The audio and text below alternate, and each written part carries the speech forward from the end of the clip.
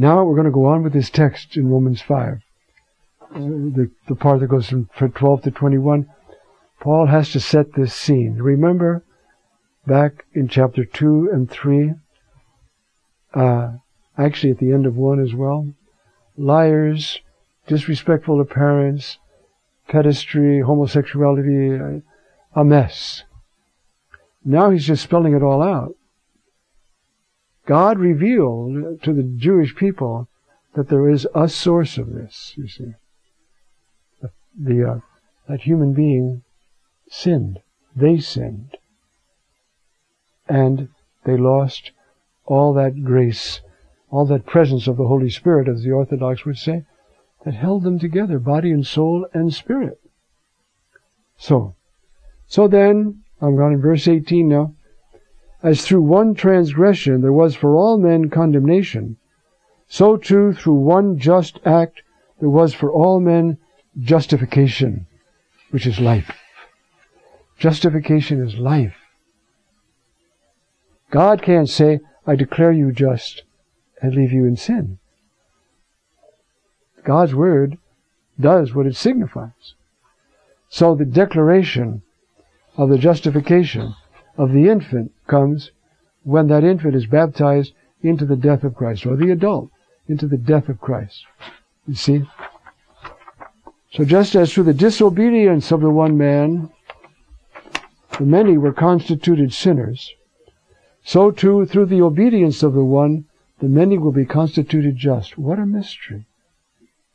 You could say, well, we're all somehow contained in the body of Adam because he's the only father around with his wife, so somehow. But how is it that Jesus, coming thousands of years later, can gather the whole human race up in himself? Because he is the Word of God. And without him was made nothing that was made. And in him is life. And this is the Word who became man. You see, if we start to take that formula for granted, we lose our sense of wonder. One of us is God.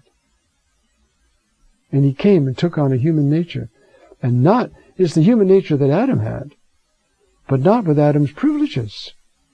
He can suffer. He can be hungry. He can be mocked, laughed at, misunderstood, crucified. That couldn't happen to Adam until he sinned. So the humanity that he takes is the humanity of Adam. What a mercy. What a mercy. And so that's what he's talking about now, you see? So, through the transgression of disobedience, which is the same thing.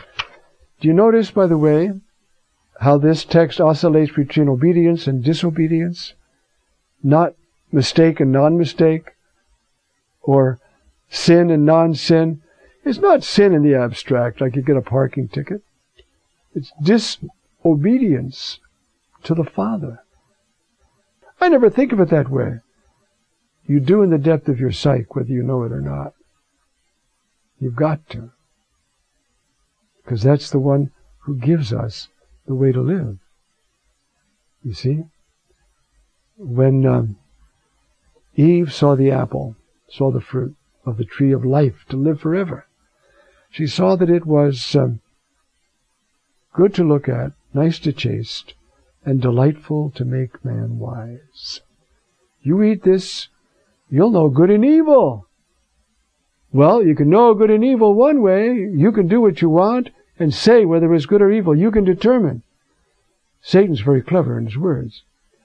So she ate, and then, did they know good and evil? Well, what are you going through? Yeah. Good and evil. And now, the back is broken on evil. And even in this life, in suffering, just look at the saints and the mystics, transformed by unbelievable joy, even in this life. One of the mystics said, Lord, take it easy or I'll die. I can't, this is just too much. Or let me die. And let me go to heaven. That'd be great. That was Teresa of Avila said that. Oh, let me suffer or let me die. Either let me be here like Jesus, carrying his suffering for the sake of the whole world and the whole body of Christ, or let's get out of here. What else is there to live for? That's Major League Ball. You know? So she had the Spirit of Jesus. But the law came along so that the transgressions might increase, and everybody could see their transgressions. But where sin increased, grace superabounded. So just as sin, big capital S again, reigned by means of death, so too grace might reign through justice unto eternal life through Jesus Christ our Lord. And he ends every one of these sections with this, through Jesus Christ our Lord. Now, isn't this a mystery? How? All right, let's say, okay, that first man sinned and ruined human nature.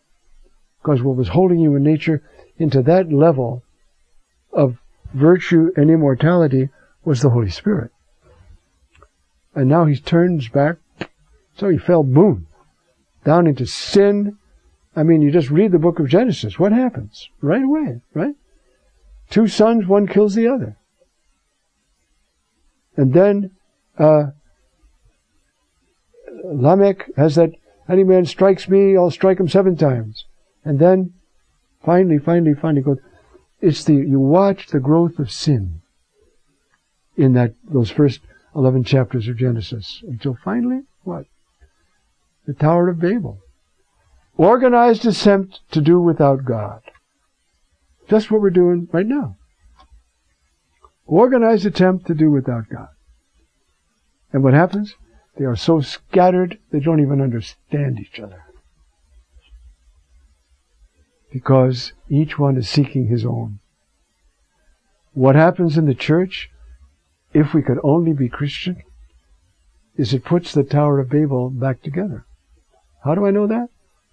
What happened at Pentecost? Everybody heard those apostles speaking in their own language. Language was returned again to one. That doesn't mean there's no more Bulgarian or no more Finnish or no. But it means deeper than that. In love we can communicate.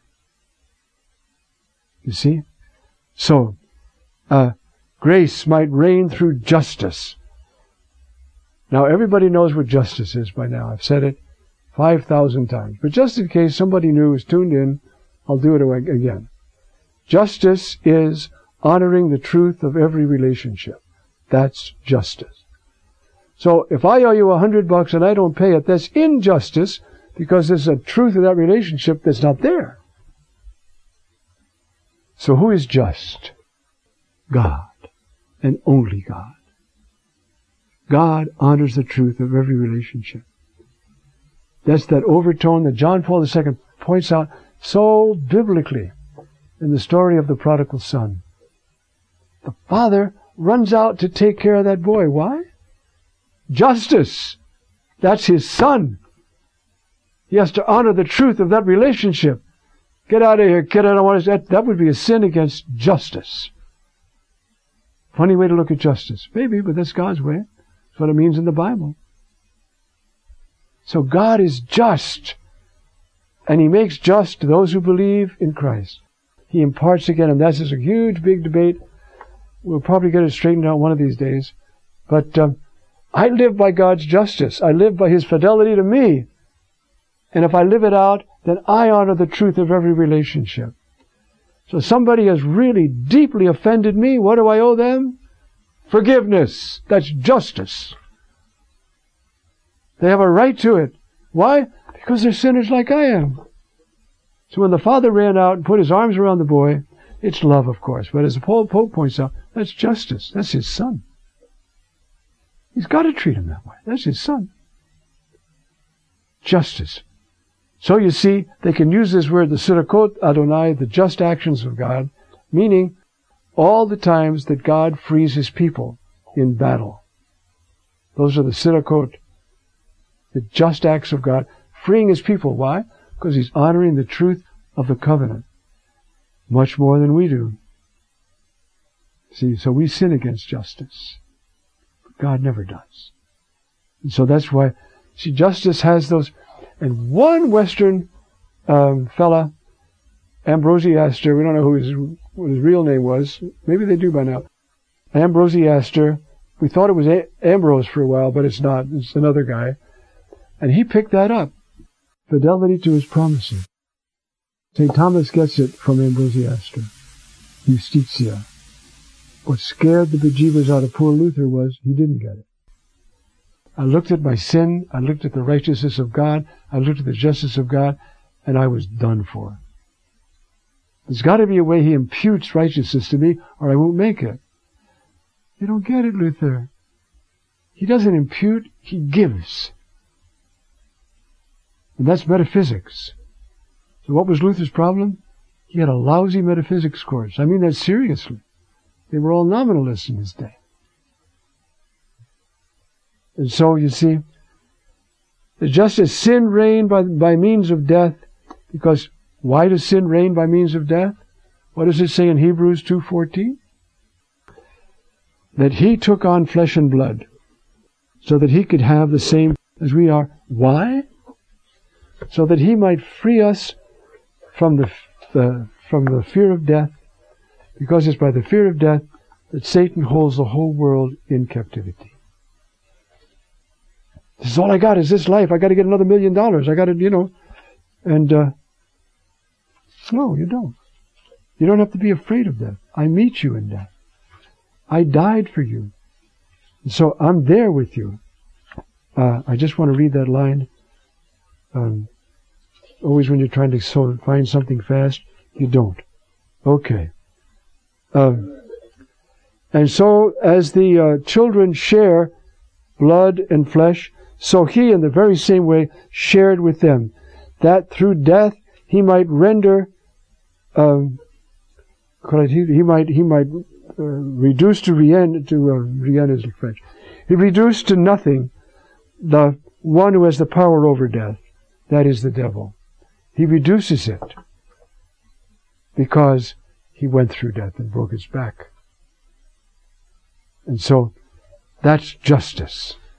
So how is Jesus just? He punishes all our sins? No.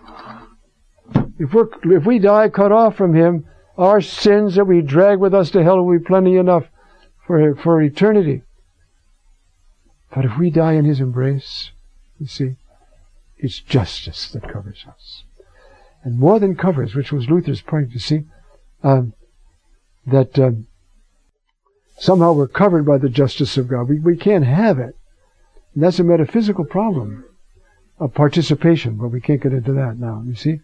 So, grace might reign through justice unto eternal life through Jesus Christ our Lord. And that's the way Paul ends this section that he has to get through. See, 1 to 4, he's talked about the righteousness of God and so forth, you see. And now we're going to talk about the good news. Okay? And the transition is first, chapter 4, the example of Abraham. He believed God. And that's righteousness. Why? Because it's honoring the truth of the relationship. God speaks, you believe. That's justice. Right? You don't say, I wonder if he really makes it. Does he really mean it? Oh, Abraham sinned like that. God said to Abraham, fear not, Abraham, your reward will be very great. Meaning you're going to have children. You're going to have a son. And what does Abraham say? Yes, Lord, I understand. Eleazar will be my heir, which was the law of the day, my foreman. God got mad. He said, not that one. I promised you. And I'm just. Come on out and count these stars.